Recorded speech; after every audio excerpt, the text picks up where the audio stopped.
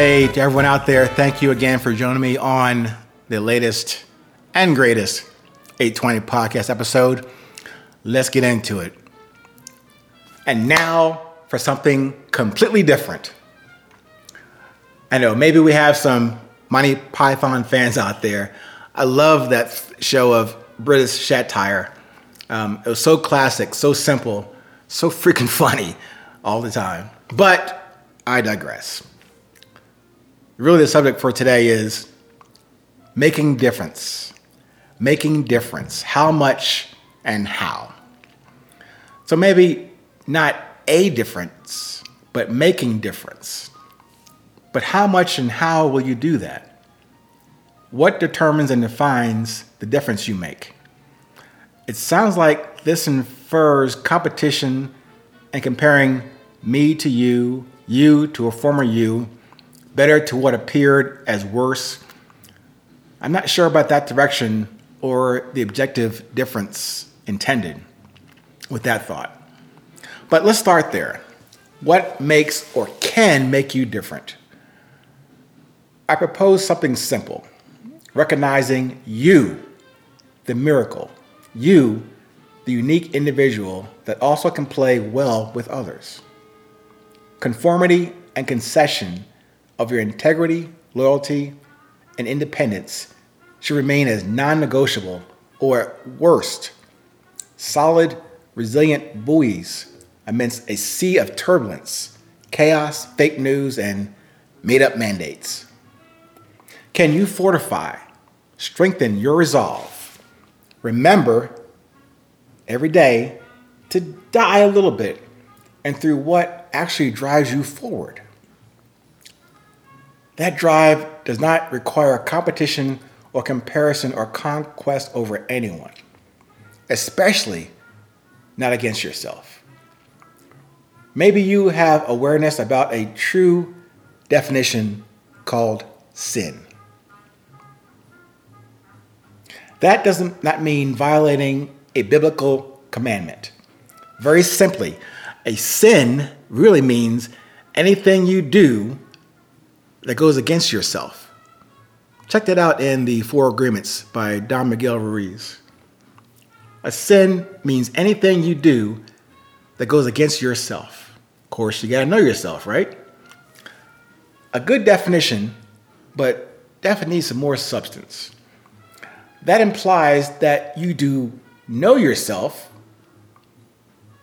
and can notice what you do that obscures or loses the you that you really know.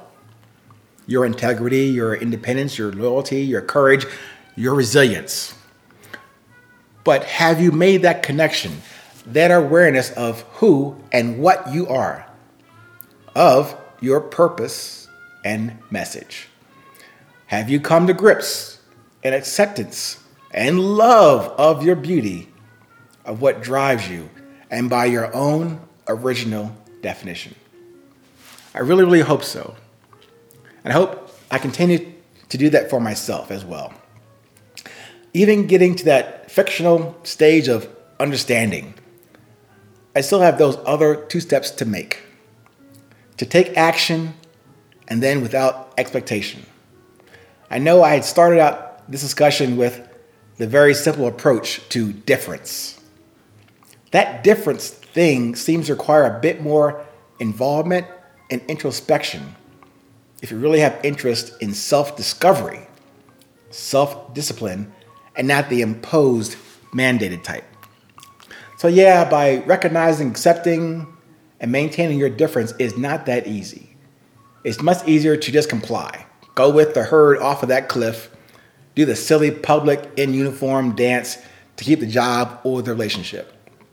But let's return to that outline, that proposed baseline of integrity, independence, loyalty, and courage. It appears that maintaining those attributes or the ones you define for yourself may fall outside of the mainstream of compliance and fellowship. Leading with resilience can feel like an isolated ship on a very turbulent sea. Taking that analogy a bit further, Say you're the captain of that ship. Will you weather the storms as well as enjoying the calm on the high seas? Or will you scuttle the ship along with your mates on that ship, sailing away in your own dinghy and no dignity? Will you give up the ship, or will you go down with it after you ensure the safety of your mates and them getting off the apparently sinking ship? Just a few scenario questions for that analogy. I cannot provide you with the answer or answers per se. As I alluded to in previous podcasts, the formation and voicing to yourself of original, genuine, curious questions also contain the answers you need and not necessarily the answers you want. Those sincere questions do not come with prepackaged expectations, assumptions, or answers. Your knowledge is prescribed by your expectations. Sorry, me as an engineer and analyst by training and testing and trade, I'm nowhere near an expert or scientist.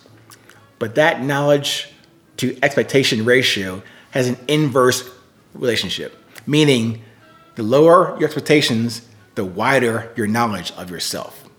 The higher expectations, the narrower your knowledge. Remember, the knowledge part of your self-discovery is just part of the knowledge/wisdom/understanding repeat spin cycle. Those types of self-discovery inquiries prepare you to listen and observe the response from your universe and creator for guidance, direction, clarity, context in your motion. Remember to consider your difference as not doing what goes against your grain, which is sin. And be sincere in your self-discovery questions. By the way, sincere, in quotes, means, I think from the Latin derivation, means without wax. Sincere means without wax. No fake covering of your truth.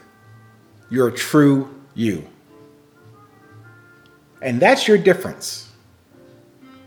Completely different from the other 8 billion souls out there. How much difference in you? As much as you care to stand out and on your own before you enlist others on the journey and on your ship. Hope that helps today. I don't have anything else to provide other than comfort, hope, and maybe lessons from my experience. So wherever you are, remember, it's always 820.